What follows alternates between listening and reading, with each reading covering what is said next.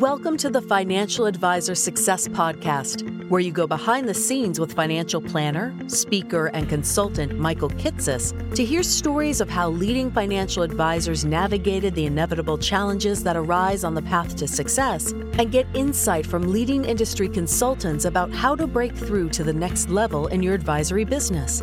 And now here's your host, Michael Kitces. Welcome, everyone. Welcome to the 334th episode of the Financial Advisor Success Podcast. My guest on today's podcast is Meg Bartelt.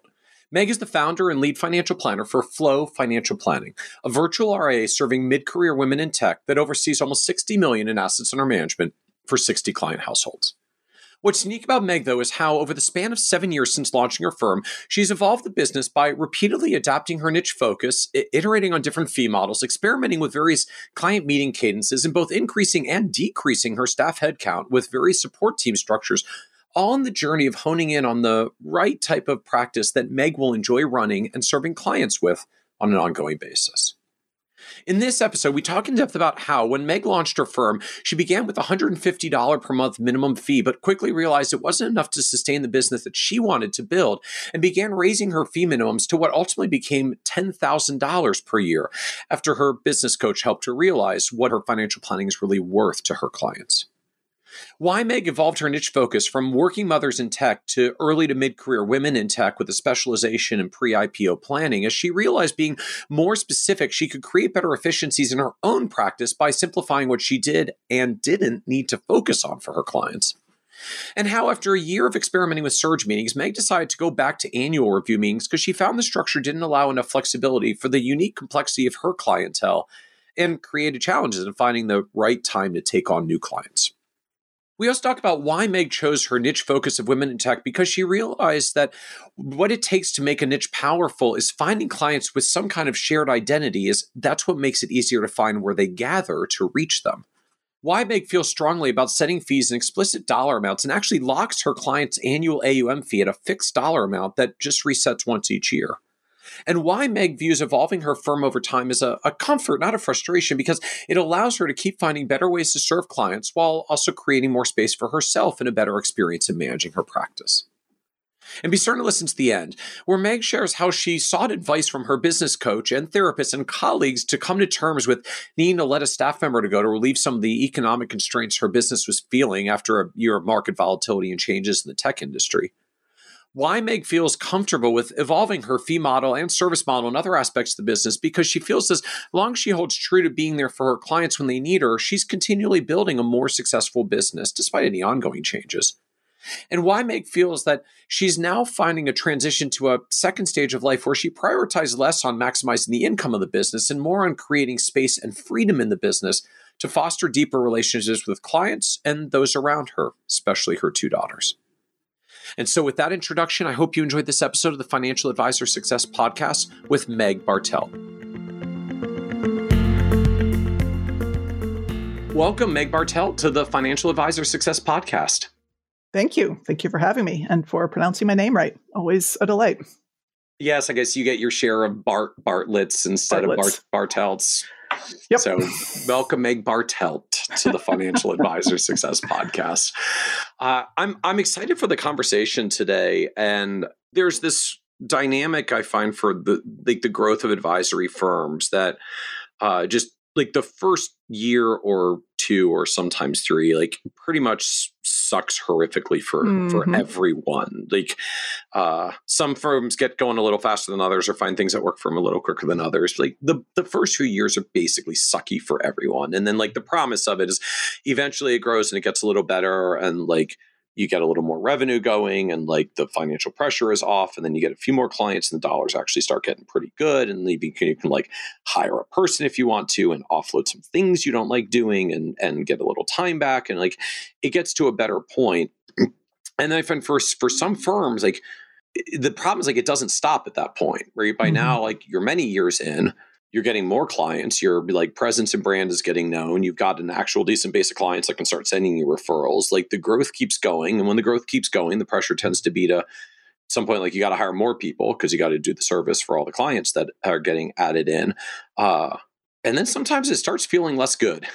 And there's this like more money, more problems, complexity stuff that starts to kick in. And so I was struck in just, we've crossed paths in many times and ways over the industry. And I know that, you're many years in and experience a version of this phenomenon, or like, I'm in my 7th year and I think this was the worst year since my first.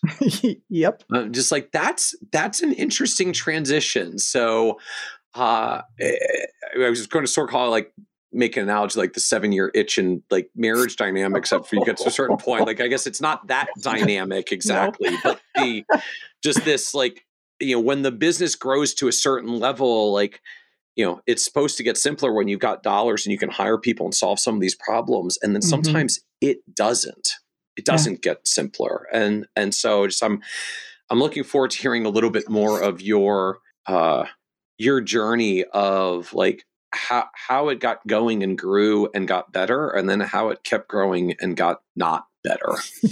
That's diplomatic, yes. So I think to kick us off, if I could ask you, just get us level set a little bit about the advisory firm, like what you do as it exists today, and then we can talk a little bit about how this journey has evolved over the years. Okay. So my financial planning firm is Flow Financial Planning. It is 7 years old next month.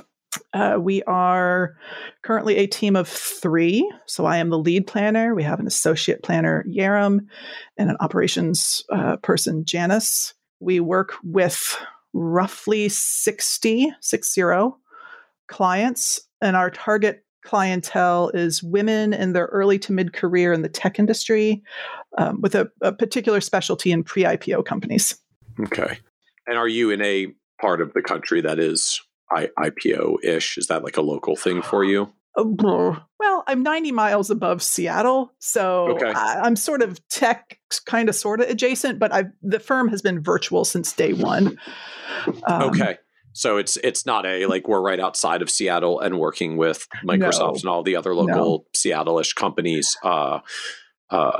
Correct. But there happens to be some local. It's a pretty small minority of our clients that are in the state of Washington. In fact, mostly in California, obviously the Bay Area, Southern California, and then New York City.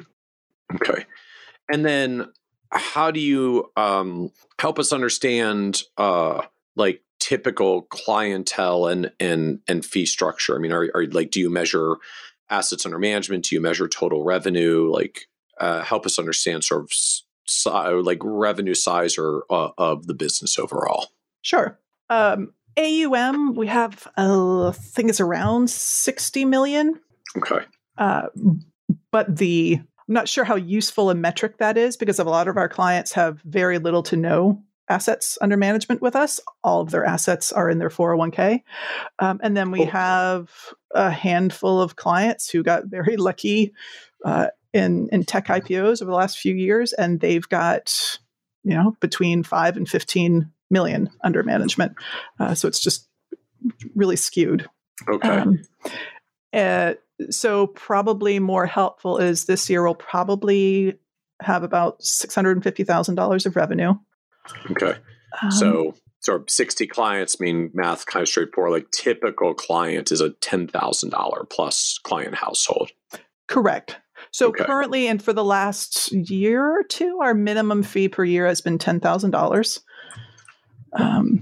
We still have, a good handful of clients who signed on with us before we raised the minimum to that. So we have a good handful of clients below 10,000. But that is the minimum for any new clients we've signed on for a couple of years now. And then some clients who pay us meaningfully more because their assets are so huge. And how does that work in terms of fee structure? I mean, are you like a flat fee or retainer fee style model, or are you like an AUM style model that goes up as they add assets? You just also have a minimum to cover the core overhead? I would say I'm closer to an AUM, a traditional AUM model, with a minimum annual fee as opposed to a minimum asset under management size from the client.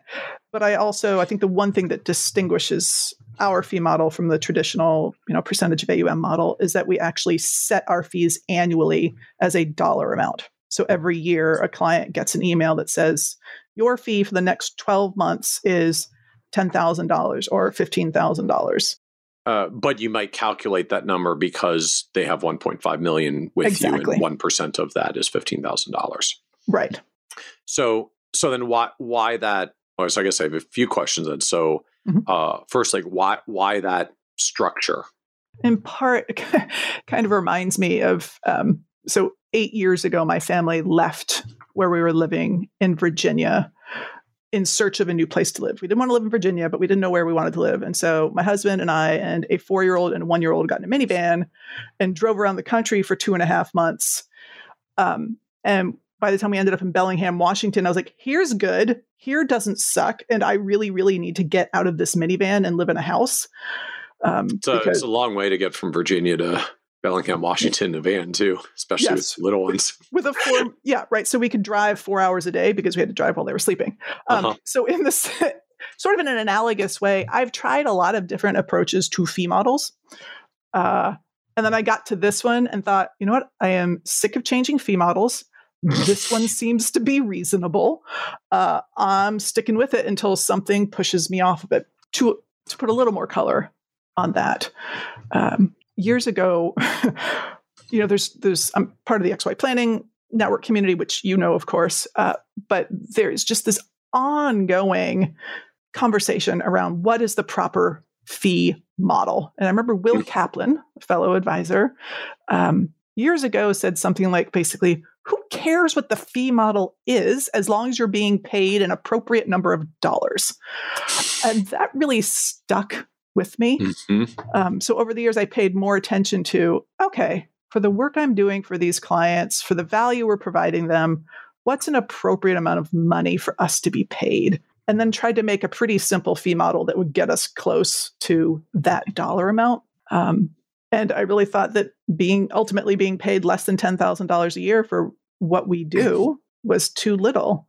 And our AUM structure, the percentage tails off really quickly after $1 million. It's not 1% to the moon. So it does, the calculated fees do tend to cluster around 10,000.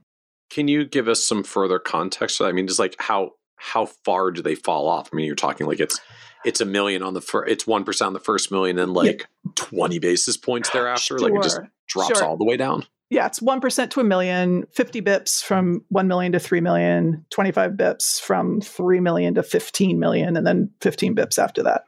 Okay. So, and then help us understand just where did this, we don't just calculate this AUM fee, we convert it to dollars and email it to you. Yep.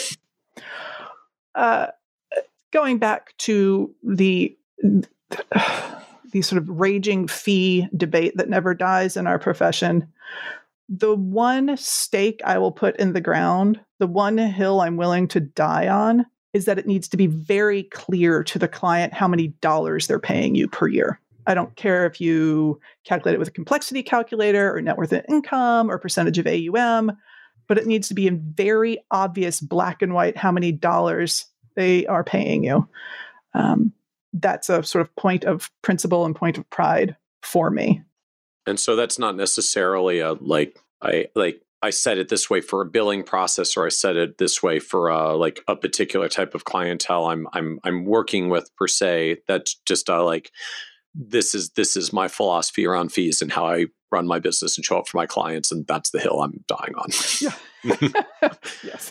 I mean, it certainly is appropriate for a lot of our clients who don't have a lot of assets, right? I mean, that was the whole sort of essence of the XY Planning Network. Yep. Sort of the thrust of it was, look, there are plenty of people in their 20s and 30s and 40s who make a lot of money. Their income's high. Their manageable assets simply aren't. Pre-IPO tech employees at some of the companies on that track, not only is there a lot of potential assets in the future as they may IPO, but they tend to make really good income now too, and have a lot of complexity because tech company options and ISOs and non-quals and RSUs and phantom and all the different, there's a lot of stuff for potentially a lot of years before eventually hopefully this thing IPOs and there's liquidity event. Right. And I want to be, I mean, the earlier people like that work with a financial planner, the more likely it is that their IPO is going to be successful by their definition.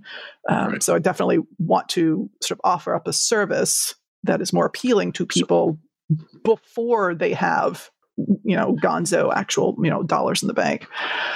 So you quote them what the coming fee is going to be, but are you still otherwise like billing on an AUM basis? Like, do you still divide it by 4 and pull it out of the account every quarter? You're just like doing a separate proactive, like, let me make sure you're crystal clear about what this fee is coming out to be.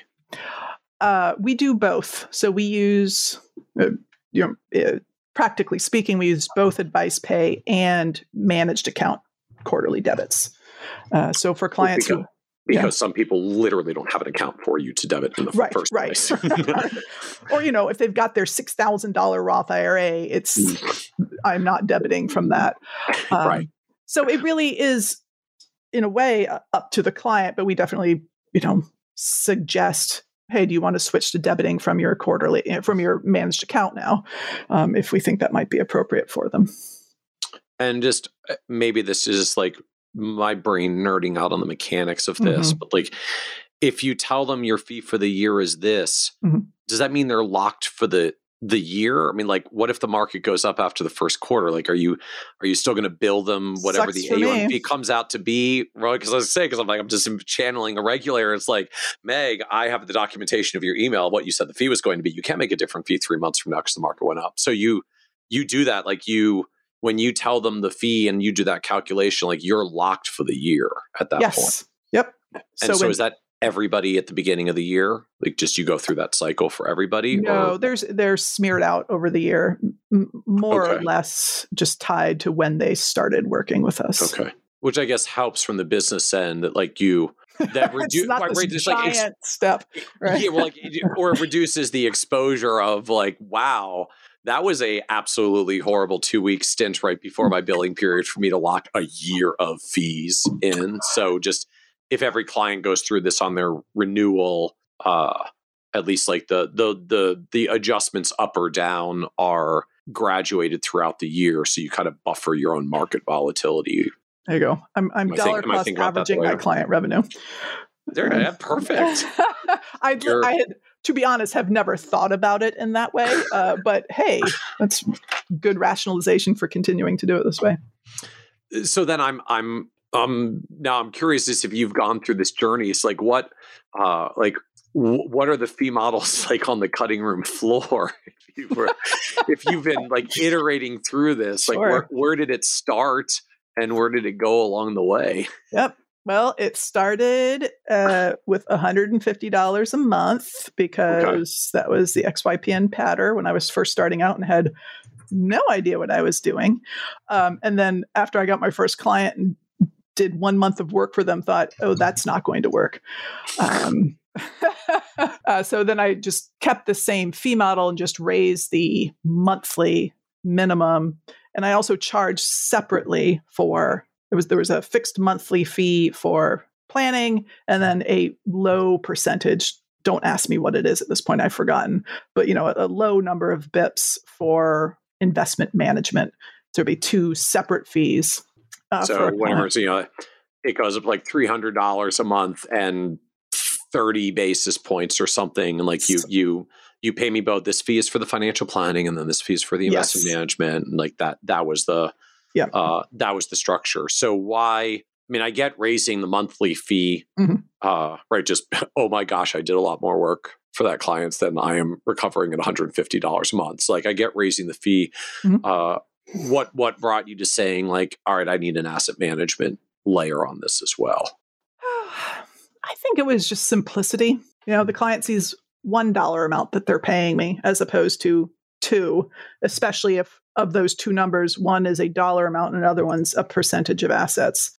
So that's why you eventually consolidated it into just saying one asset management fee with a minimum. Yeah. Like, look, I'm offering you one comprehensive service. I'm going to charge you one fee. And then I'll loop back to I know this isn't the perfect fee model, but it's good enough. And I'm so sick of having to think about ways to improve it. I'm just not going to. I guess I'm just curious, like what when you started in a monthly subscription only, like why in the AUM direction instead of like just ratcheting up the fee? I mean, you could have gone to $1,000 a month instead of $150 a month, and you'd also be at $10,000 to $12,000 per client. Like what led you in layering the AUM end and then just saying like I'm going to do it the AUM end and just make the minimum so I get the revenue per client minimum that I need? I think because of all the fee models out there, the AUM calculation is sort of the easiest. Okay. And this way I could have one fee model that had one variable, and I just set the minimum fee so that I'm making sure to get paid enough. And then if they happen to have a lot of assets, I get paid a little more. But it's the world's simplest math calculation. Okay. So, and so it sounds like the overall thrust and journey of fees for you has just been, essentially like I just keep raising the fee and or the minimum until eventually I got to an equilibrium point where I really feel like I'm getting paid for the amount of work that I'm doing. Yes, exactly. And, determining how much I'm worth, how much this work is worth during a year, I had no clue when I first started out. That's something I really needed time and experience and practice and a business coach from the industry to help me sort of figure out a number I felt was appropriate or reasonable. Well, I was going to ask how that journey was in trying to figure out like how much it's worth. Like what should you raise the number to, and when are you at the right threshold? Like what was that journey like for you? Oh, it was basically just incremental. I think I converted from the separate financial planning and investment management fees to a single fee that covered everything. I think I converted to that fairly early. And then I just had, a $6,000 a year minimum. And then it was a $7,000 a year minimum. That was $8,000. And then my business coach at some point said, Meg, the work you're doing for people is really worth at least $10,000 a year. And I was like, really? Oh my gosh, that's a lot of money. Okay, I'll try it out. And then nobody said no. Exactly. Well, it reminds me of the first time I did my biggest fee increase. I mean, this was probably that was 2 years in or something. And I was talking to Scott Frank and Will Kaplan again. And they were, a year ahead of me or something in terms of their businesses. And they said, Meg, look, just raise your minimum fee to $5,000. I guarantee you, not only will your prospect funnel not dry up, you will get more prospects. I was like, all right, man, I don't know. That's crazy. But I closed my eyes and sort of trusted them and jumped. And they were absolutely right. So because in that, why? Why? Well, because there are always going to be people out there, potential consumers, clients, who are the right fit for your fee model, no matter what your fee level is. So people for whom $5,000 was an appropriate fee started coming to me, as opposed to people for whom $3,000 is an appropriate fee. And now people for whom $10,000 is an appropriate fee approach me. Which I guess is an interesting way to frame it. So, for anyone who's thinking like if I start charging $5,000 instead of $3,000, I don't know if the prospects I'm talking to are going to be able to afford it. The answer may be, yeah, they probably won't. But you're not going to attract $5,000 minimum clients when you're advertising $3,000. If you want to talk to people that have $5,000 problems, tell them you have $5,000 solutions. Yeah. I mean, it really is. I mean, not that this is a surprise to anyone, but price is a signal. Say you charge $10,000 and people are just going to think like, wow, she's got it going on. That must be worth something. So you had also said like you've got this focus of women in early mid-career in the tech industry, particularly pre-IPO. So did that also evolve as fees evolved and the rest of this moved? Oh yeah. Everything in my business has evolved. So where did that start? Yes. So it started, the XYPN Kool-Aid that I drank the hardest when I joined, again, because I joined, I was like, I have no idea what I'm doing. I don't feel the entrepreneurial spirit in general. I'm a financial planner who has sort of been driven to opening up her own firm because that's the only way that she can practice financial planning the way she wants to.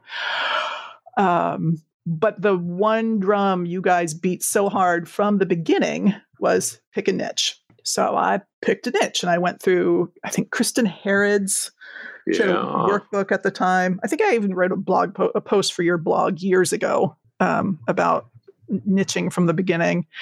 So she had a workbook that I just worked through, and it came out with a completely unsurprising result, which was, my previous career was in tech. I am a working mother. So put the two together. My initial niche market was working mothers in tech. 6 months in, I had attracted some clients, and not a one of them, nor any prospective clients, were a working mother in tech. They were women in tech. And, I'm not sure, had I just persisted, I would have found some momentum at some point. Okay. But the way I was thinking was, okay, like the women in tech thing, like that's a thing. There's even a hashtag for it, for goodness sakes. It's a shared identity out there. And working mothers is a thing, but I'm not sure there's a shared identity of working mothers in tech. And that's one of the things that makes a niche market really powerful, is if they think of themselves as that shared identity. So I initially just backed off the working mothers part and just did women in tech, and then drilled down a little harder into the early to mid career, because I did not want to focus on retirement planning. And then probably in the last 2 years, started talking more about, with a specialty in IPO and pre-IPO planning, because we just gathered so much, earned so much of that expertise doing work with clients going through IPOs. So I'm struck by how you frame that you're if you're picking a niche, like it has to be something that people form some shared identity around, for which, like, working mothers is a thing and women in tech is a thing, but working women mothers in tech might not be. That just doesn't happen to be a version of it that is coming around, or at least that people have like naturally organized themselves around a hashtag for. Yeah. So you picked the one that they're showing up for, which I mean, I think is a notable thing, even just in the broader niching context. Like, one of the aspects that makes like that helps to define good niches that work is that they have some place where they show up. Like, there's a place that you can find them, because well, otherwise at best your only other choice is to create some kind of community and hope that you can attract them to you, and like make the place that they gather. But professions work because they have professional associations. You just go to the professional association meeting and like where to find the people. Women in tech, as you noted, like it's got a hashtag. So just like there's places that the group shows up, which means if I want to get going in the niche, I just have to go to where the people already are. I don't have to reinvent the wheel on this. Yeah, it was, I mean, maybe partly I'm a genius, but it's also definitely partly luck that I chose that niche market around the same time when sort of the women in tech identity, at least from my perspective, really seemed to be gaining momentum. One of the first organizations or Facebook groups, I'll say, I joined was called Tech Ladies. When I joined it in 2016, it had 600 people. Today, it has over 50,000. So there was just a lucky alignment between my niche focus and that that professional social community growing at the same time. Interesting. And so you're there and present in the community and kind of an early active participant in the community. And so lo and behold, as the community grows, there are more people there who are seeing you as a prominent, visible member of the community, and the few that have $10,000 problems come and talk because you have $10,000 solutions.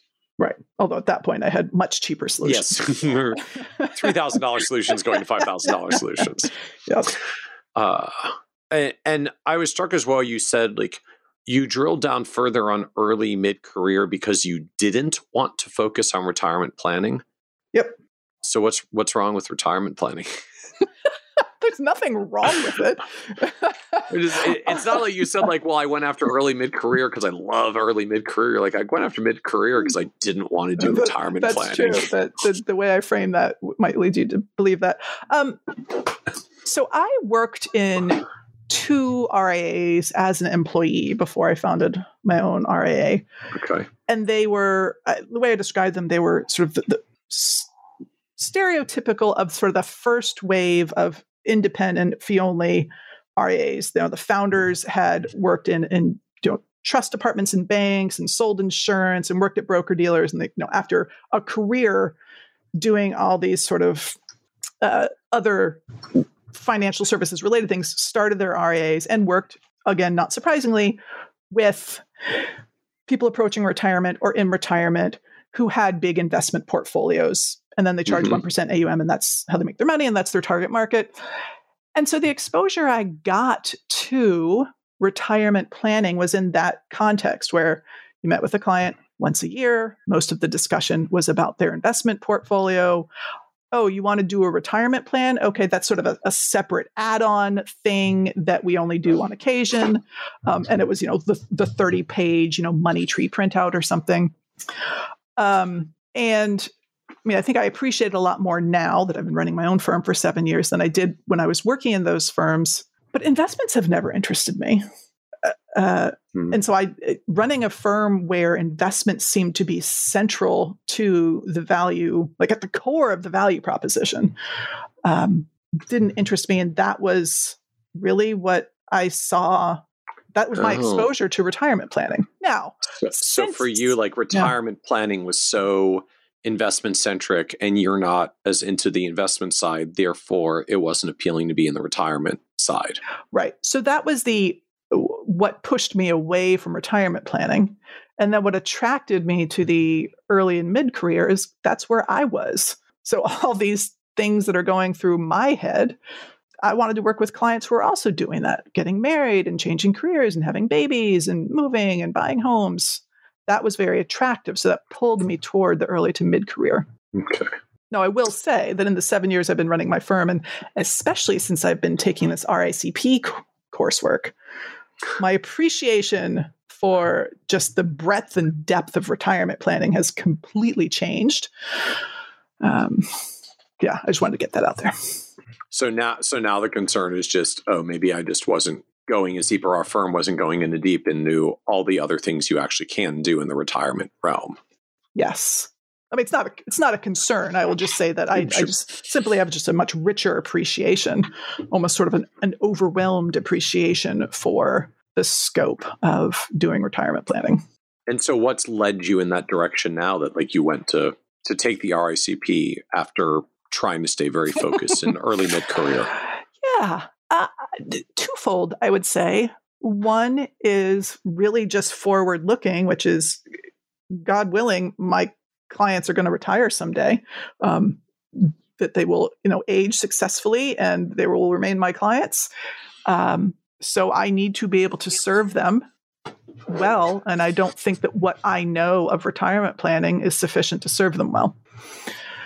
And then the second motivation is a much more useful in the current moment motivation, which is sort of inspired by one of the things I didn't like about retirement planning shops is that 60-year-olds show up in a prospect meeting and the effective message to them is, well, sure hope you've done everything right for the last 30 years, because if you have, we can work for you. But if you haven't, sorry.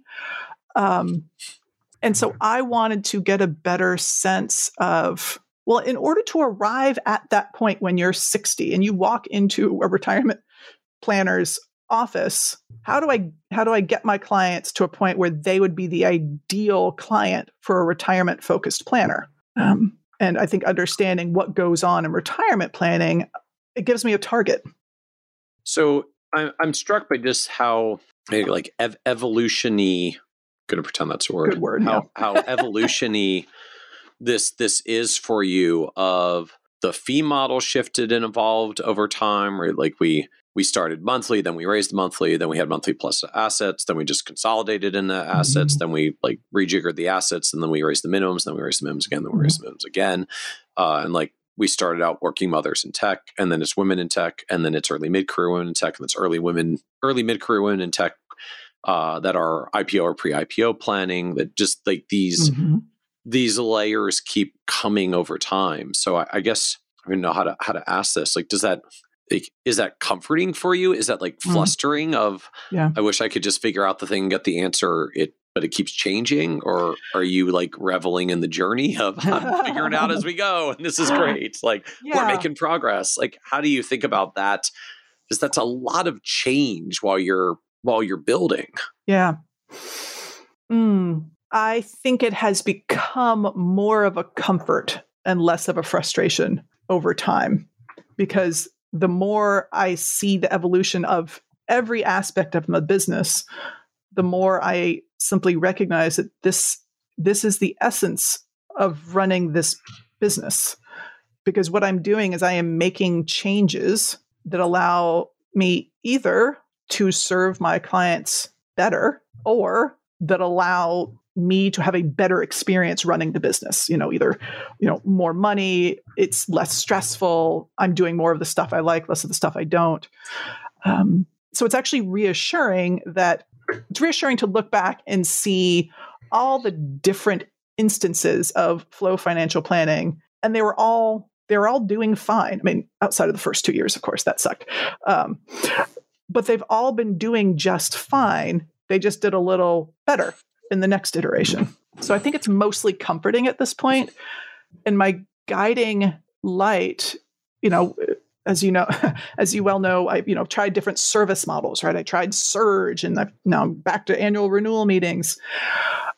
My guiding light is something that Carl Richards has said. A story he's told a few times about some colleague of his who ran a very successful business. And I guess Carl asked him, "My gosh, Bob, how did you grow such an impressive business?" And Bob said, "I was there for my clients when they needed me." And that I just imprinted on that sentiment. So I can make all of these changes to the fee model, the service model, technology, deliverables, whatever. But as long as I am keeping that central to how I run my business, that's the only guiding light I need. That's the only through line I need. So is it a distraction or a challenge that, I'm struck that as you kind of framed like the business has evolved with these sort of layers over time, and I'm almost envisioning like the rings of a tree that like form as the layers as the tree ages. But you've got all these clients, like you have all these clients from it's like different instances of the business. I can almost envision a time stamping of like, oh yeah, my 2017 clients, like good year. And then like, oh, my 2019 clients. Yeah, I was a little different then. Like they came for a different thing because, I was more early career then. So they kind of show up differently than my 2017 clients. Is there I guess I'm wondering, again, does that present a distraction or a challenge that you kind of have these like cohort effects of different clients depending on what year they happen to come to you as you were going through this journey? To an extent, yes. I mean, let's say we have 60 clients now. I have certainly had cumulatively way more than 60 clients. So clients have come and gone, especially in the first 2 years where it was hey, here's my stated niche, but if you will pay me money, I will take you on as a client. That was the most sort of egregious example. But even, later on where my niche simply narrowed, and clients were no longer sort of as good a fit for sort of the new narrower focus, clients have left. Sure. Sometimes I've suggested that they leave. And sometimes they have identified that they're really not a good fit anymore and they have chosen to leave themselves. But clients leaving is always stressful and emotionally difficult and scary sometimes. What happened with those like early non-niche clients when you're in the like, I'll take anybody who will pay me fees because I'm just trying to get the revenue up to a certain level? Like, did you have to go and let those go? Yeah. The ones who are definitely not in my niche, I just let them all go. So talk more about that. Like they, why let them go? Like why not hold on to the revenue after all the work it took to get them in the first place? Gosh, who are you, Socrates? I know you know the answer to this. Because there is an efficiency. There's a vast efficiency to working with cookie cutter clients. Now, I'm not saying my clients are cookie cutter, but I can really demographically, at least, get them very similar to one another so that I only have to understand sort of a pretty small fraction of the whole world of financial planning in order to really serve them well. But if I have these other clients who are, closer to retirement or an entirely different industry, then I have to go struggle through learning this entire new domain of knowledge to serve this one client. And it's incredibly inefficient. Yeah, I remember a version of this discussion that we actually had years ago. And like, it was after one of the big tax laws had come out, like Tax Cuts and Jobs Act or something. Yes, and we did, as we always do, one of our like 10,000 words on like every possible provision of the tax law, because we read the whole legislation and find it. And you had sent me some message it was something to the effect of like, that was great. I found the 2 sections that were really helpful for my clients. And I'm so glad that I didn't have to read the other 95% of your article, because it just didn't matter for my clients. Like I work with these, and like, it was mostly retirement things that I don't really do. So like, I read the 2 sections that mattered, and I'm so glad I didn't have to read the rest. And it just kind of stuck with like, yeah, I guess that is kind of the perk when you're really clear of who you're going after. Like, you can literally just ignore the other stuff that like truly isn't pertinent to your clients. Yeah. And just stay really deep on the things that do matter to them. Yeah, it's really freeing. I think people still tend to think of niche as mostly a marketing tool, and it's just so much bigger than that. It's got its fingers into every aspect of how you run your business. But I guess I am still wondering the mental journey from I need revenue, I'll take anyone I can get, to I really don't want their revenue anymore. Like when does that crossover point come? Right? When did it come for you? Like, when did you get to the point of saying, I think I just got to let them go? Yeah. I mean, honestly, this was enough years ago that I don't have a great memory of it. But I think it's once I was making enough money from the business. So probably in year 3 or just after year 3, where I certainly wasn't making a lot. But I was sort of making enough, and also was optimistic about sort of the trajectory and the momentum in the business. Yeah. And, every planner feels this way when you're sort of dreading interacting with the client, not because they're jerks or anything, but just because like there's just not a fit there for whatever reason. Right. But I felt safe enough to sort of buy myself the ease of not serving those ill-fit clients anymore.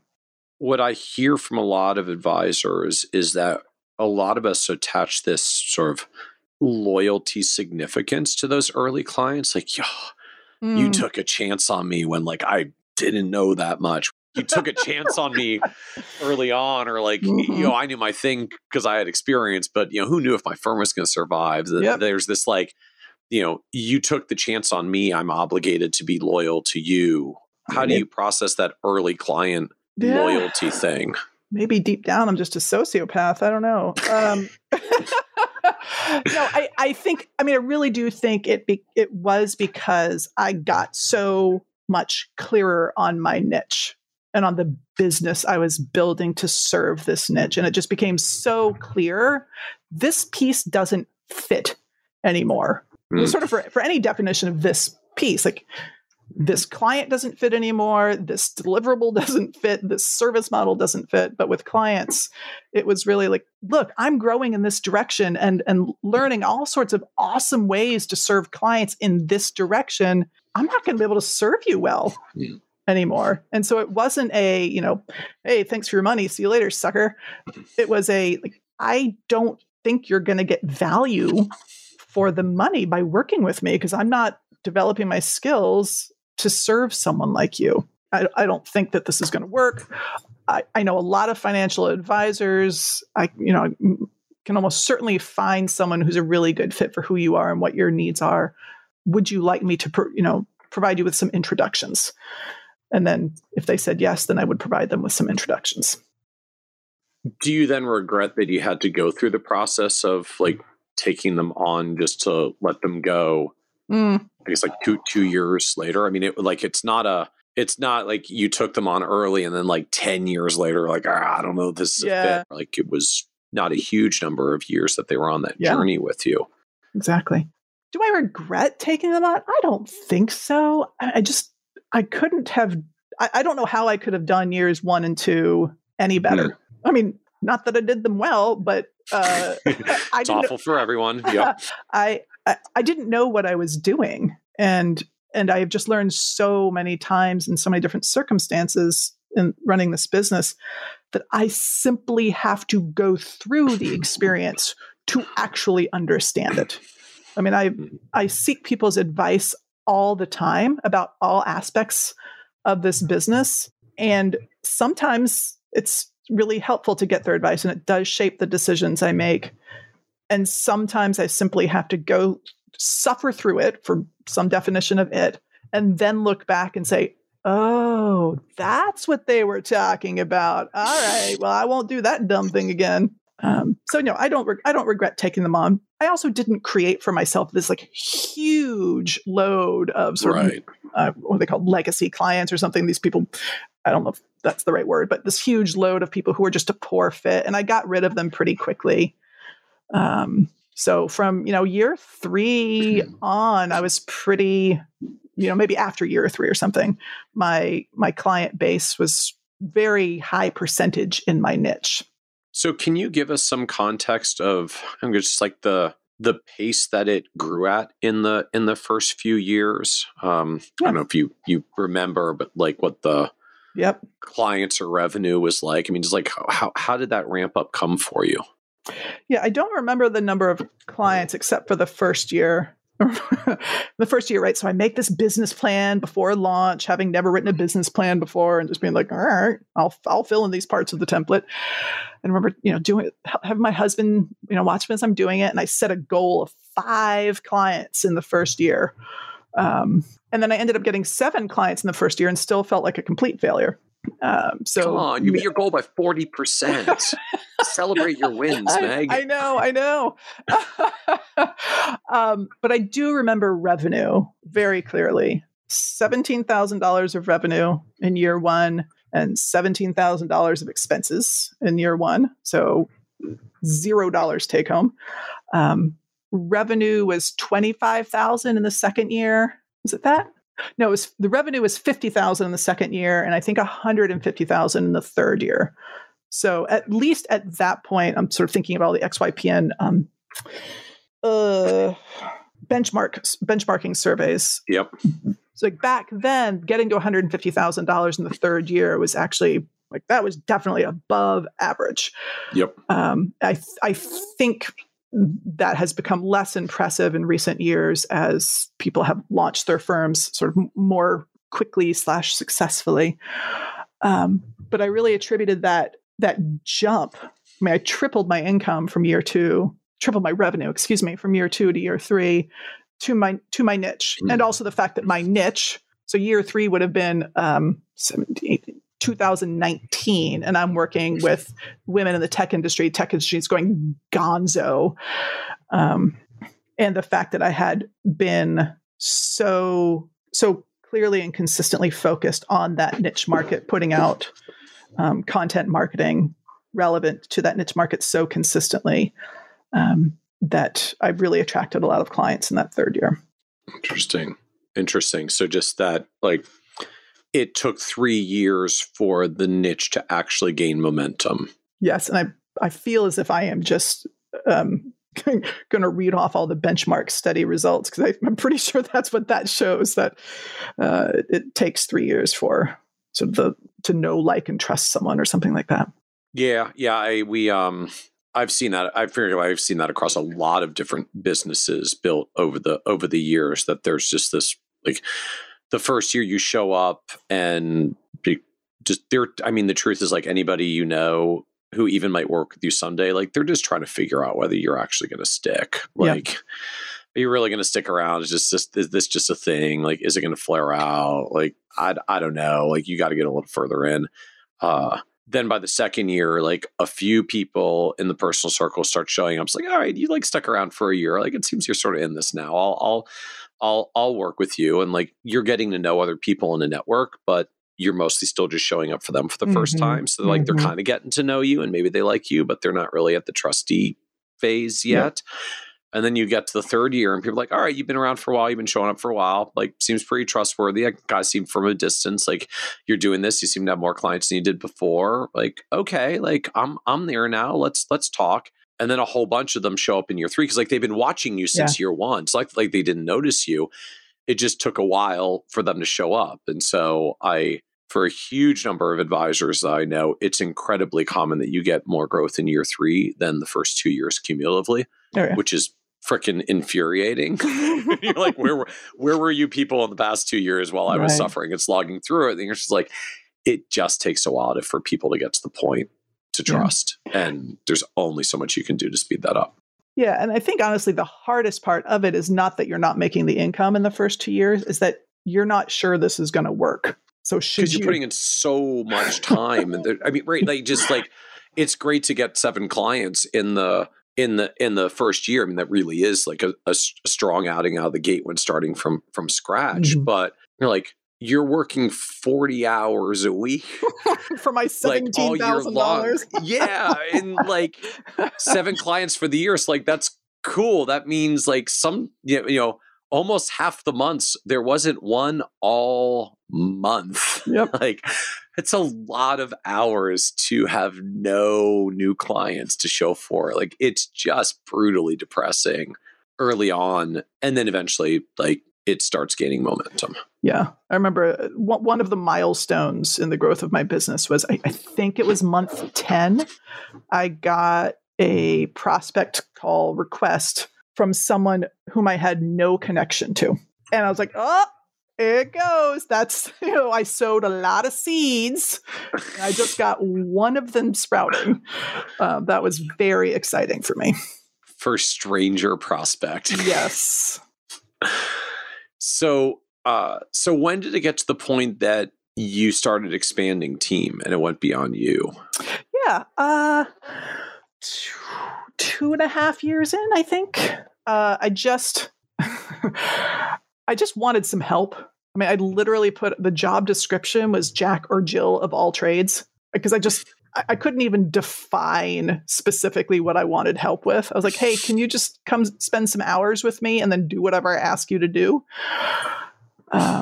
And so I got a lovely woman who was in fact herself still working in tech, but making a gradual transition or wanting to make a gradual transition in financial planning.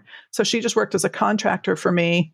And working with her helped me better organize sort of the kind of tasks that I do, the kind of work that I do, so that about 6 months later, I was able to hire a dedicated admin person, because by then, Sarah, the name of the contractor, had helped me sort of define, well, there are all these administrative tasks that you could simply hire an admin for.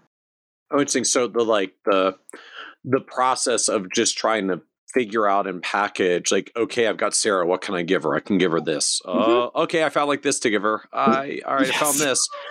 And then you find enough things, you're like, wow, if I actually make a list of those, like that's a job description. Like that's an actual job description besides like Jack or Jill of all trades. Oh my God, follow me for more business tips. Yes, that is.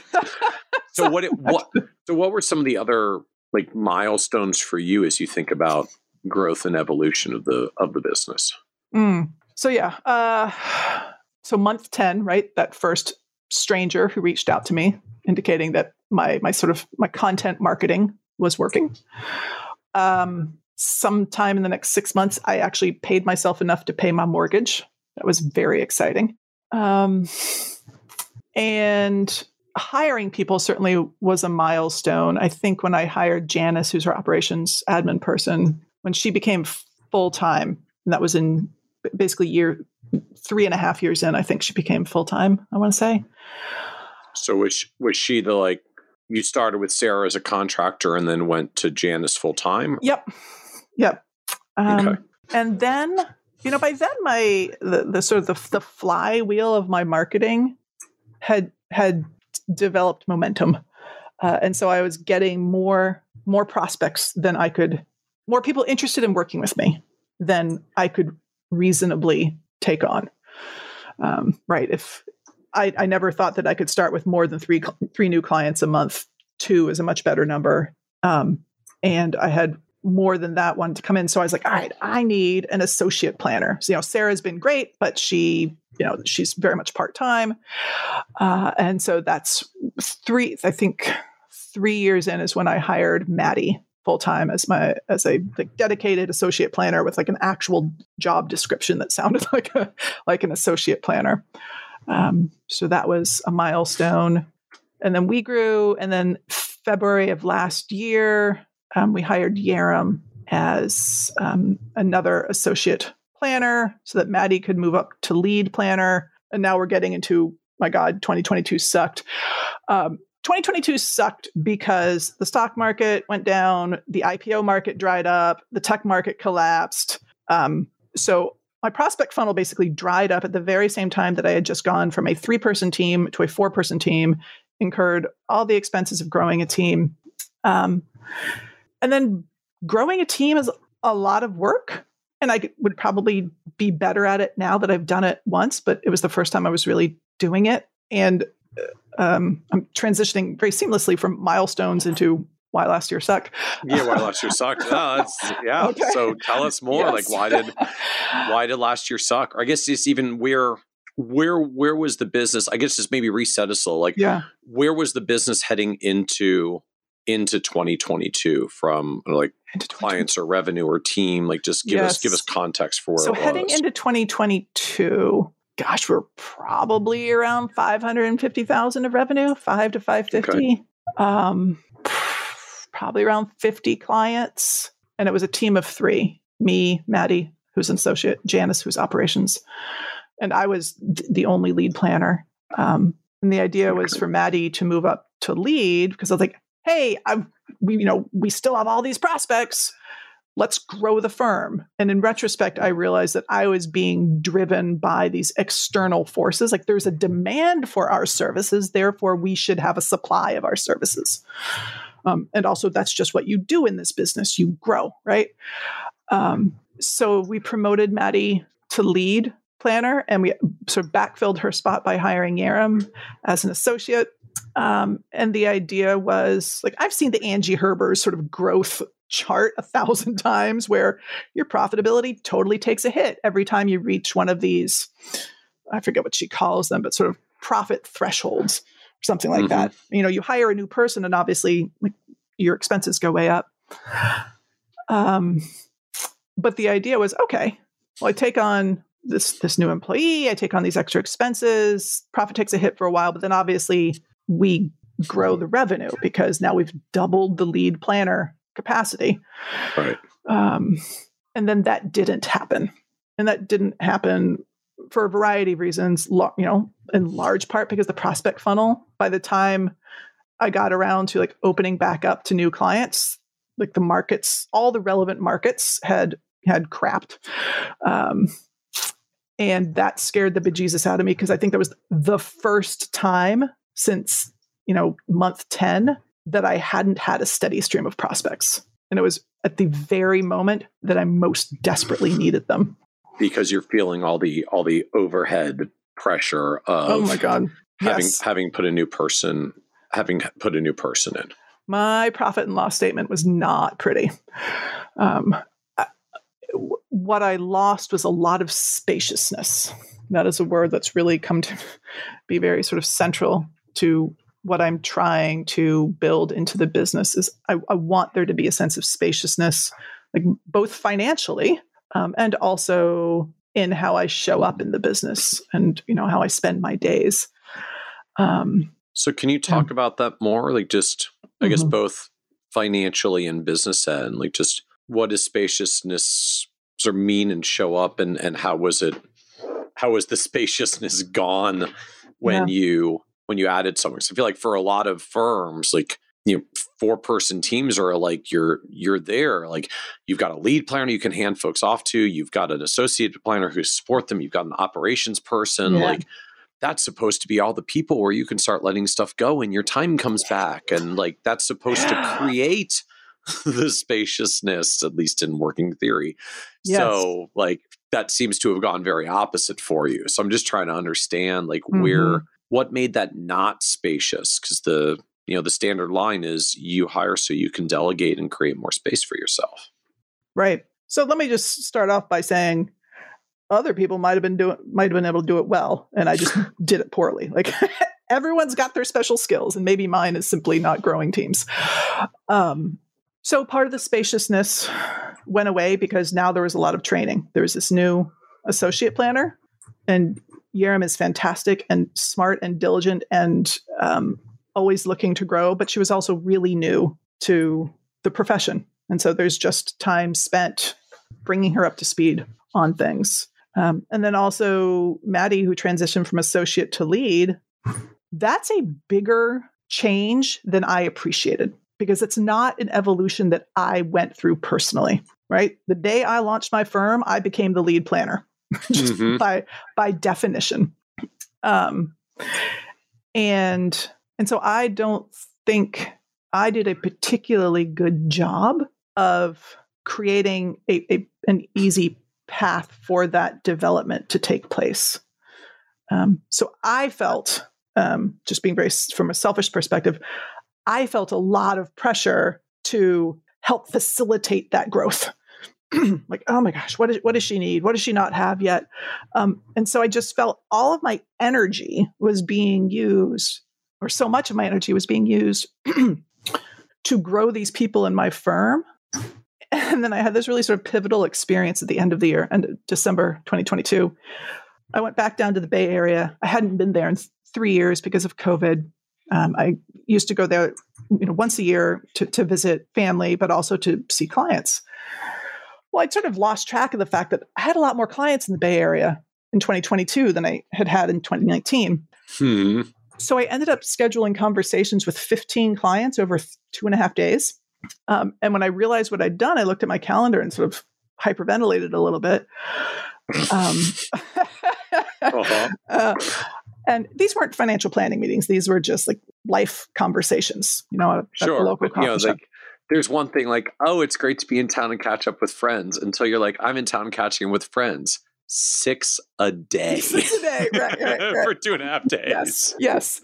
And then I felt like I was physically tired at the end of the day, at the end of the 2.5 days, but I felt invigorated. It really sort of was, it filled me up in a way that I hadn't had in a while. And that sort of sat in my unconscious for a while until I realized, oh, that is in fact what I want to be spending my time doing. That's what energizes me. That's what I like about this job. I am a financial planner who owns a business. I am not a business owner who practices financial planning. And so all of the difficulties of 2022, at least the ones specific to growing a team, I realized, I started growing a business that doesn't serve me. Like maybe eventually I could have turned it into more money. I don't know. But I was taking myself away from work that I liked and giving myself work that I didn't like. But it took me months, almost a full year, I would say, of sort of suffering through this disconnect and not understanding why it was so damn hard, why I was so stressed out all the time. Like other people do this. What is wrong with me? And then I was actually sitting in a therapy appointment, I think, in January of this year, and talking about that trip down to the Bay Area, when it was just like this light bulb moment of, that's what excites me. That is what excites me. And I have taken that away from myself. So then what happens next? Cool realization, but you have 3 employees who you have to make payroll on while growth has been lousy, and you realize you don't even actually want to have them all, maybe after all. Yeah. Well, what happens is one of the most unpleasant experiences I've ever been through, but I am reassured that it is something that all business owners, or at least employers, go through. Is I laid a team member off. And it was not a commentary on their performance. It was a commentary on, this is not the business shape I want. And, it's my business. Now that I've made this realization, I need to create this business to serve me. But in order to serve me, I had to, I get stressed out just talking about it. I had to lay someone off. Yeah.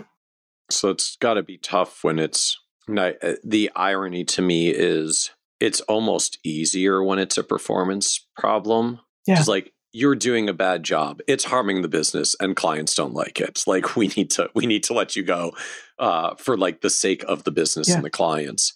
It's different when it's like, yeah, I just realized that I'm not liking the direction of the business. And if we go another direction, that means there isn't a seat for you.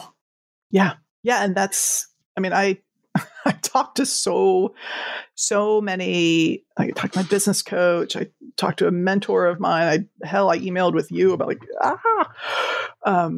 because it just felt like this monumental thing. And, kind of is, you're toying with someone's livelihood.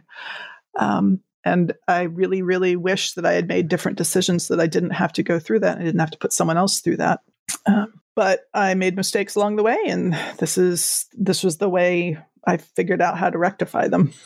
So how do you get there and get comfortable with that's what has to be done? Because Ken, I know advisors who have gotten to that position, like that person still works there at the firm, and like they're the owner's pretty miserable. Like I can't let them go. Like I can't do that. Yeah. Or I can't do that to them. And like they put themselves in a place of being not very happy and either dealing with it or maybe like hoping and praying that maybe if this thing grows enough, eventually it'll get better again. How did you get there and get comfortable with the conclusion, like, I'm going to have to actually do this and let them go? Yeah. I think the first really big clue that this might be the right decision was, again, in therapy. I started working with a personal therapist like in December because 2022 had been so stressful and I didn't know how to handle my stress. And in a January session, it came up, maybe, I don't know if the therapist proposed it or I did, just the notion of like, well, what if we let her go? What if we lay her off? And I took a moment to actually think about the implications. What would the business look like if I did that?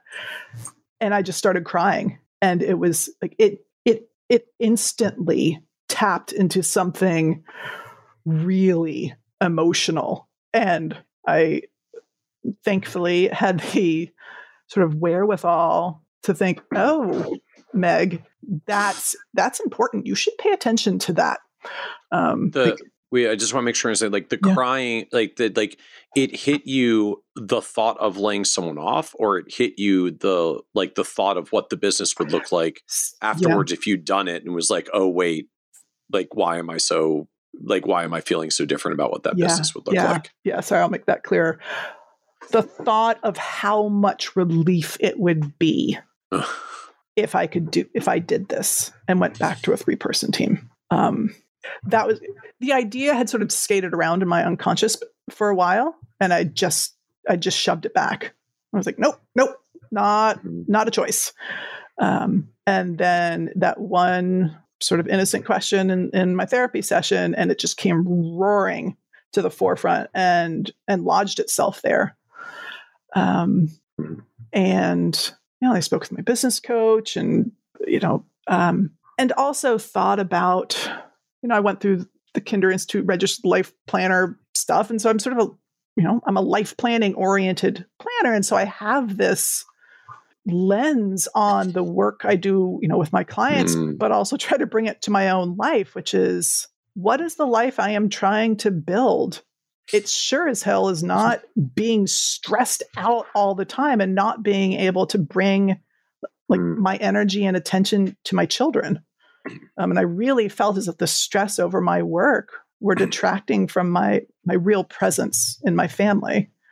And so it was a pretty quick, after that therapy session, it was, I don't know what's uphill or downhill from there, but that was the point at which the switch flipped for me.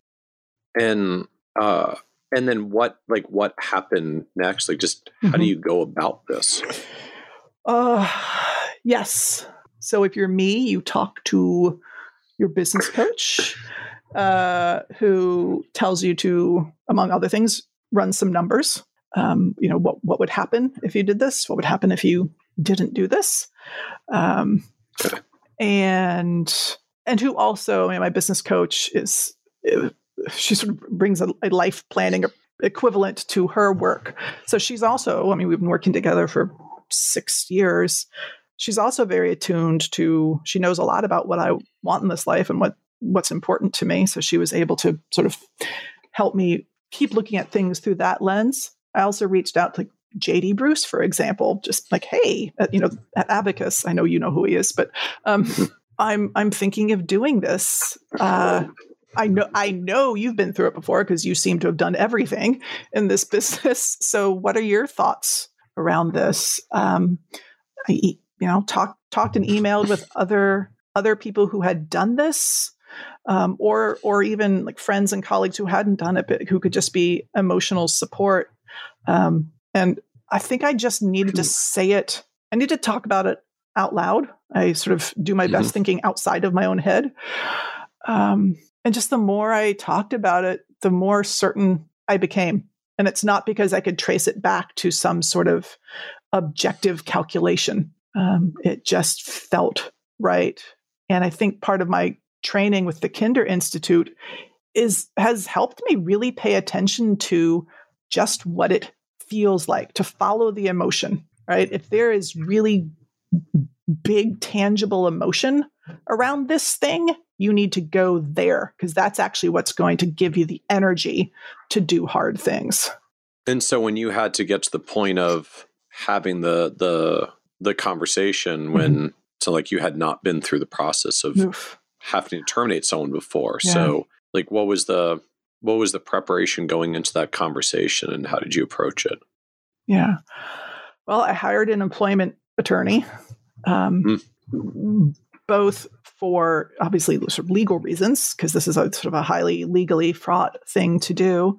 And also for best practices, right? The employment attorney I hired has helped lots of employers lay people off. She's laid people off herself. And so she could give me best practices about what to say in the meeting, what the employee is going to be thinking and feeling, right? One of the interesting pieces of advice she gave me is like, look, get to the point immediately and then basically don't answer any questions, because as soon as you tell someone that they've been laid off, they're not going to hear anything else. Well, they're not going to remember anything else from the conversation. It is not a favor to them to go into great detail in that call. You can have a call later if they want to. So that I just got sort of tips from the employment attorney around that. Any other big tips that stuck with you in that context? Like that's a pretty powerful one. Yeah. The other one I really remember is, look, I understand you feel a compulsion to care for this person, to take care of them, to want to ease their suffering, right? Because that's what we all want as humans. Yep. You can't do that for this person. You are causing the suffering. So, all the things you might want to do, like, oh, I'm so sorry, or like, let me give you all this explanation, or, whatever sort of dithering you might be tempted to do. It's not a service to that person to do that.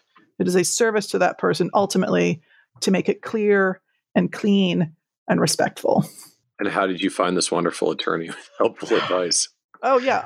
I asked my estate planning attorney for recommendation. Then I asked a local friend and colleague, and they both recommended the same person. Okay. And then as you got to the conversation itself, I mean, did it take the direction that you had said earlier of like, this is not a commentary on your performance. The business is not taking the shape that I want, and I just need to go another direction, and that means you don't have a role here. Like, is that how you actually served up that conversation? Yes, because I wrote that sucker out. This was you scripted it for yourself? Absolutely. This was not a conversation I wanted to ad lib. So that's in so many words what I said. Right? It was. Is this in person or is this virtual for you? No, we're all virtual. So this was over Zoom. So I guess the irony that you like you literally can script this. Like you can put this on the screen. Oh yeah. As you're talking, right? Like you can't quite do that in person. Like I can't hold the piece of paper up in front of us, so I'm seeing it as we're talking. But like I guess weird reality in a Zoom virtual context, like I actually can sort of keep this as notes and script in front of me to just stay focused on what this conversation needs to be. Yes. And, normally in, Zoom calls with clients or whoever, sort of pride myself on being comfortable and casual and, real, not scripted. And I just abandoned any attachment to being natural. And like this conversation is too important. This needs to go exactly as I planned it. So, I'm pretty sure it was obvious I was reading a script, even if it was on Zoom. So how does it feel now? It had the desired effect on the business. I really do feel way more spaciousness. There's definitely a transition that's not finished yet. But, all of a sudden one day we're a firm that needs to acquire 40 new clients in order to sort of fill up 2 lead planners, to a firm that's like, oh, we don't really need any more clients at all. Like I can be done now if I wanted to be. And so what goes away is really the need to prospect. I mean, I still enjoy all the marketing stuff I do, so I still get prospects, but there's much less attachment to them, to converting them into clients. Because you're not looking at this from it's no longer the pressure of, I'm basically getting killed on the salary for this new advisor until I get new clients and revenue up to the point that's covering them, and then this gets profitable again. So all this like, go get more business. Like you got to dig out of this hole you dug yourself by hiring the person, and just that vanishes when the person's not in the picture anymore. Right. So the pressure off of the revenue, took the pressure off the revenue because the expenses went down a lot. And now more of my time is just around client interactions, which is my favorite part of the job. So what about just, I guess you were in the first year of this in the first place, and growth had slowed down. So I'm presuming only so many clients had transitioned, but like how many clients boomeranged back to you in this process? I think it was 22. Like a lot of meetings and clients to suddenly show up on your calendar again. Yeah. Yes. And all but 3 of these clients had been my clients before. So, okay. So they just came back to you. I know this relationship. Yes. I know these dynamics. Right. So I don't have to build a relationship from scratch. Exactly. I might need to get up to speed on sort of developments in the last year or something, but there's sort of an established relationship. And 3 of the clients I had never worked with. So those were sort of my higher priority in terms of making sure the relationship felt tended to. So I'm struck by this in part that, a lot of what you had shared was just over this journey is kind of the evolutionary nature. Like my fees are here, and then they're here, and then they're here, and then they're here, and then they're here. And like I'm serving these clients, but then it's this version, and it's this version, it's this version. Just like, it iterates. I thought you had said it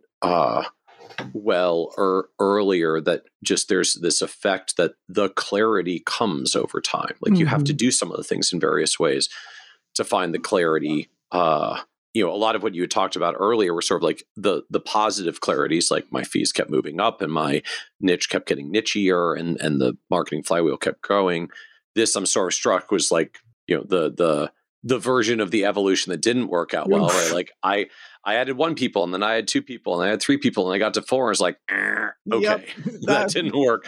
We're going to take a step back.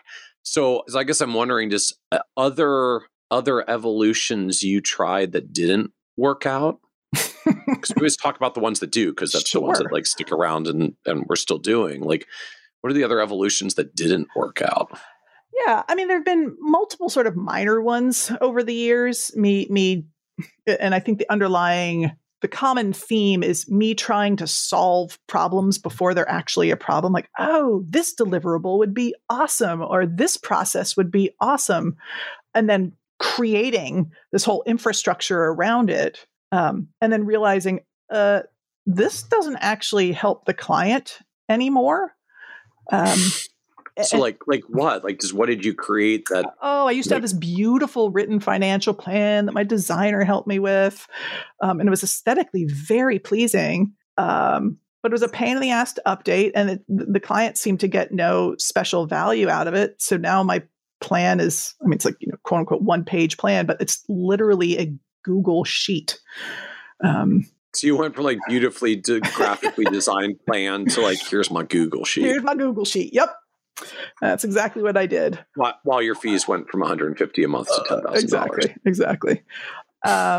And like processes around, like we made a workflow for helping people with IPOs, which was just like super detailed, had like 30 different steps, and we would just get lost in it or, stuck in it. And, eventually we would just realize, like, can we just have, like, let's replace these 10 steps with, have a meeting between the associate planner and lead planner to talk about what comes next, or, something like that. But I think the biggest example is what I wrote about for your blog recently, which was an experimentation with surge meetings, which, I mean, I learned a lot. So I mostly don't regret the experiment. So just walk us through what you did. Just, surge has been out there as a thing lately. I mean, we've had a number of guests on the podcast who have done the surge approach, who have adopted the surge approach, who've been pretty universally like happy with the surge approach. I mean, usually something to the effect of, yeah, it gets pretty intense for that like 4 to 6 week period when you're really surging the surgy meetings, but then like, and a couple of weeks beforehand with prep and a couple of weeks afterwards when you're done, but then you get like half the year back with almost no client meetings aside from a few ad hoc things. And almost everyone, it felt like, would essentially say like, yeah, it's a bit of a grind when you go through it, but like I get all this freedom, almost in your words, like I get all this spaciousness in the rest of the year, and it's so worthwhile. So they've been happy about it. So share with us more, like just the surge journey of what didn't work, like what you did and what didn't work for you. Yeah. So I will say, obviously, the blog post, thanks to your editors, has a lot of words dedicated to this, far more so than I'll get into right now. Absolutely. We'll put a link in the show notes for anybody who wants like the full details and backstory and context of this. So this is episode 334. So if you go to kitsis.com/334, we'll have kind of more of the backstory around the journey through surge. Sure. So what didn't work for me? And I want to be careful to say, much like I was saying earlier, having a 4-person team didn't work for me in my firm at this time. I don't know how other people do it. Same thing here. Surge did not work for my firm with my clients the way we do financial planning. What didn't work about it? I never got that sense of spaciousness. Like, never. Surge meetings would extend, I don't know, probably 2 months, twice a year. And throughout that 2 months, we just developed this ever-growing backlog of tasks that came out of the meeting. So as soon as we finished the surge season, as it were, then we just have a bajillion tasks to do for clients. And all right, so that was one thing. We could never, through 3 different iterations, we could never figure out how to fit surge meetings into few enough days, few enough weeks with a consistent enough agenda to get efficiency. Like, we were meeting with a ton of people and just having like a completely different conversation with every single one of them with no chance to recover from any of those meetings. So that's one thing that didn't work. 2, I never knew when we could take on a new client. I mean, it seems, I was always frustrated. I couldn't figure this out. But I was like, all right, if surge lasts for 2 months in the spring and 2 months in the fall, and for like the month leading up to surge, we need to do all this prep. And then like the 2 months following surge, we have a boatload of tasks to do. I've got like August when I can take on a new client. Right. It's just like, I couldn't figure it out. And I tried taking on new clients, and then sort of before they were done with the initial onboarding, sort of have them be part of the surge process. But I tried that once and it just sort of blew up in my face. The client was like, what even is this? Like, what about all the other stuff you told me we're going to talk about? I was like, yeah, that didn't work. And I think I'll end with, I've mentioned this a couple times in this meeting, in this interview, that I am sort of trained as a life planner. And to me, life planning requires time, because sometimes it requires conversations about one thing that you need to explore. And so we would have these quote unquote surge meetings that had this technical agenda, and we would spend the entire hour exploring the one topic that the client brought to the meeting and never get to any of our agenda, because the one thing they brought, like, should I buy a house? Should I quit my job? That is, in fact, what is most valuable for the client to discuss now, not my agenda. But then you never get to your agenda. All the prep was wasted, or how do we get this information conveyed to them outside of the meeting? It was just a problem I could never solve. So how long did you go down this searchy journey before stepping away? Well, we started in spring of 2021. So we did spring 21, fall 21, spring 22. And then I literally felt pained inside at the prospect of doing surge for fall 2022. So that's when we ended. We did not do surge meetings in fall 2022. But we had spent as a team probably 10 months gathering all sorts of information and drafting agendas and workflows and for that first spring surge. So it was probably a 2-year journey, at least, all up. Interesting. So as you reflect on this journey over the past 7 years, what surprised you the most about building an advisory business? Surprised me the most? I think just the fact that I could do it, that people actually find me credible and are willing to pay me money, and that I'm like good at this and people listen to me. Really, I mean, I think a part of that is just, like I said before, I don't think of myself as an entrepreneur. I mean, clearly, kind of by definition, I am, because I started a business. But oh my goodness, I'm a business owner. I'm an employer. How crazy is that? Both of my parents, like, one was a university professor and the other one was a federal government worker. This is sort of not in my family's lifeblood. Yeah, it worked. Crazy. So then why did you take the leap when you seem to have had not a lot of confidence that people would find you credible, pay you money, or that you would or could be an entrepreneur? Yeah. Sounds kind of dumb when you put it like that.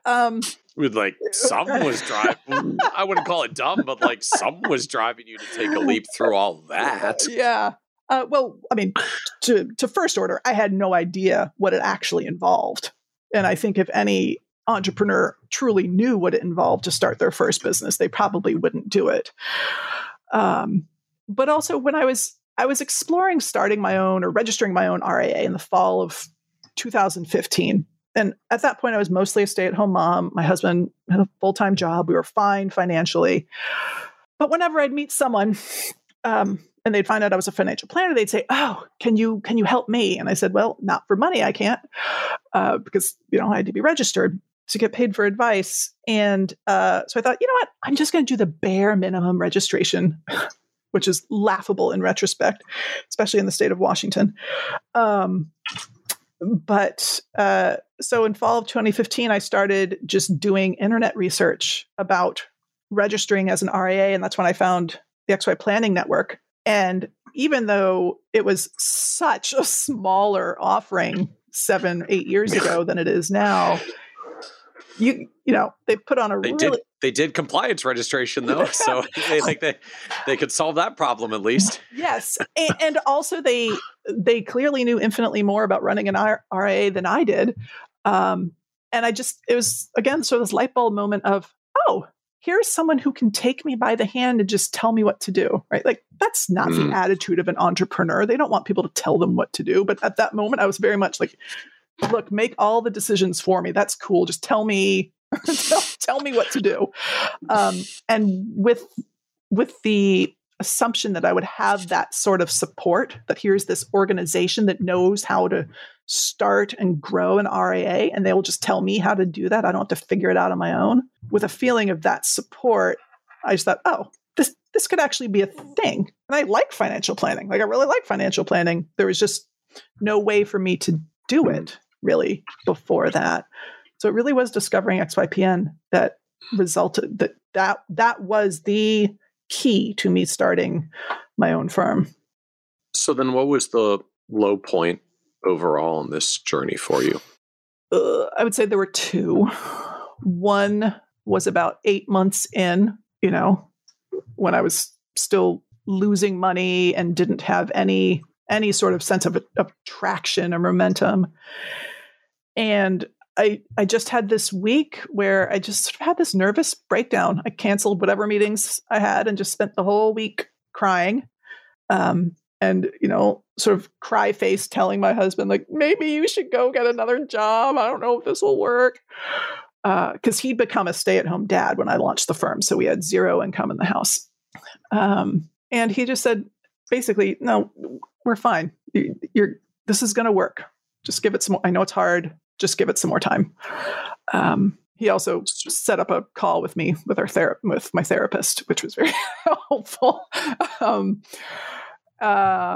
And so that was the lowest point for a lot of years. So your deal, your structure was, I'm going to go launch a business. So you're going to be stay-at-home dad with the young kids while I'm doing this. I guess it sounds like, because it sounded like just before that you had been the other way around. Yep. He was working and you were the stay-at-home parent, because that's what was kicking off the friend saying, "Can you help me?" Yep. And you had to say no. So I guess I'm curious more like how that, like couples exchange comes about and how that works just financially. Like you build up savings and say, if we have enough, then like you can go do this for a year or 2 or 3 or however long it is. And as long as you get to this point, then we're good. And if not, then we got to switch back again and he goes and gets a job. Like that. Was that the setup? I would say it was much less studied than that. It was more, it was more like, hey, you and I both worked in tech. We got paid a goodly amount of money. We're ahead of the game financially. Like if we don't save anything for 3 years, and I just pulled that 3 years straight out of my butt. I didn't run any numbers. Sure. That'll be fine. I mean, hell, I'm like 40 years old. I've got another, 3 years go by. It doesn't work. I've got another 20 years of working. So that was the extent of the analytical rigor on the financial front. It's just felt financially secure enough. Like we can do this. We're okay. Yeah. And if it doesn't work out, like we'll still be okay. We have time to make up foregone income and savings and be on track. Exactly. Yep. I would say the more difficult transition was actually swapping roles as the stay-at-home parent. And I'll just put a shout out for marriage counseling, because about 4 months into him being the stay-at-home parents, when I was still making doctors and dentists appointment, we're in marriage counseling, and I am basically yelling and cursing about how damn long does it take for you to figure out how to do this, because it's 4 months in and I'm still doing these stay-at-home parent tasks. The marriage counselor helped us through that one. I'm just reflecting on that as I had lunch today, thanks to my absolutely amazing stay-at-home wife, who literally had 2 containers for me. The first said lunch with green sauce, and then the second was a small container that said green sauce. Like this is... Yeah, like if you want me to nerd out on tax law, like I can, I'll go until the cows come home. But like, I'm like basically not functional for anything in our house, and I'm so thankful that she is as amazing as she is. So I'm like channeling a little bit of what your husband went through. And like, yeah, I don't know how long it would take me to get up to speed, but like it would probably be a painfully long time. Yeah, like, she's amazing. Yeah. It's not my strength. Yeah, for anyone else doing this, it took, I would say, at least 2 years for us to feel comfortable with the new equilibrium. Wow. Yeah. So that was, we were talking about low points, right? So that sort of 8 months in, nervous breakdown, crying all day. And then 2022 and all the struggles that I talked about earlier. Like I was I was unhappier in my business in 2022 and early 2023 than I had been since year two, since the end of year one. So what else do you know now that you wish you could go back and tell you from 7-8 years ago as you were launching or thinking about getting ready to launch? Like, what do you know now you wish you had known then? Yeah. Charge more from the beginning, because I started at the bottom and it was a long, steep trail up the mountain. And also don't solve problems before they're smacking you in the face. And I think I was sort of talking about this earlier, but there are enough problems that are currently smacking you in the face. You don't need to create more work for yourself by trying to anticipate other problems or improvements or whatever. So you got to help me though, Megs. Like, how do I reconcile this? Like, I'm a planner. I love looking at the future and anticipating problems. Yep. Yeah. Well, I think in practice, you can't avoid doing that to some extent. But I think part of being a planner is looking at what is the current reality of how we are running our business. What are the needs of our clients and how are those needs being met or not being met? And really only solve for that. Where I've gotten in trouble is, the clients would like that. And then creating this whole process to deliver them like a really long tax return review email that no one ever read or commented on, right? And so the next iteration, the next year, was we still did the same tax return review and then sent them an email that basically said, hey, we looked at your tax return review. Everything looks fine. Good job. So it sounds like this is really in the context of like, don't assume you have a problem with client value, that you need to do a whole bunch more things to bolster your client value until they're actually like, some people are leaving you or expressing that they don't think you're valuable. Yeah, or that you can truly see yourself. I mean, there's danger in saying, well, if clients haven't asked me for it, it's not worthwhile providing, because part of what they're hiring us for is that we know more than they do about what's necessary. So it's a balance. I just found that I wasted so much time and energy and focus on creating solutions for problems that didn't yet truly exist. So any other advice you would give younger, like newer advisors thinking about getting started and trying to navigate their way into the profession? Earlier in the profession. Okay. For me, I think it comes back to networking always. That's, go to planners' office hours, go to local meetings of, NAPFA or the FPA, go to conferences, just connect with people, because you're never going to know what you don't know until you happen to meet someone who mentions it. And you get connections that way, you learn about opportunities that way. And it also just makes the whole professional experience so much more enjoyable when you know more people that you like. So as we wrap up, this is a podcast about success. And, one of the themes that always comes up, the word success, right, means very different things to different people. And so, you have a business that's in a wonderful place, like financially, objectively, a very successful business, and happier now. But like, how do you define success for yourself at this point? Yeah. It reminds me a bit, there's an article, in the New York Times years ago by David Brooks, and I'm going to sort of butcher the paraphrase of it, but it was about sort of the two mountains that you go through in life, like the mountains of success. In the first half of life, success is defined by all these external trappings: money, professional success, the size of your house, whatever. And then somewhere in the middle of your life, you start coming down that mountain and start going up the next one, where you realize that success is in the relationships you have. And I just turned 47. And while turning 40, which is like a nothing burger for me, being in my upper 40s I have felt that I am older. And I actually mean that as a very good thing, because I have felt my lens on my business, my life in general, my relationships really shift with age. And I care less about some things and I care more about relationships. So for me, my my primary purpose in life right now, like Carl Richards, his statement of financial purpose or something is spend time outside with family, something like that. It's much pithier when he says it. Mine is to make a memory with my 2 daughters every day, whether it's a big memory, vacation, small memory of, reading them a good book at night. So success to me is a life that allows me to do that, make a memory with my daughters every day. I love that. Meg. Well, thank you so much for joining us on the Financial Advisor Success Podcast. You're welcome, Michael. I'm so happy you asked me. Absolutely. Thank you. Want even more ideas, tools, and resources on how to break through to the next level of success as a financial advisor? Check out the leading financial planning industry blog, Nerd's Eye View, at www.kitsis.com, where Michael covers the latest practice management trends and financial planning strategies.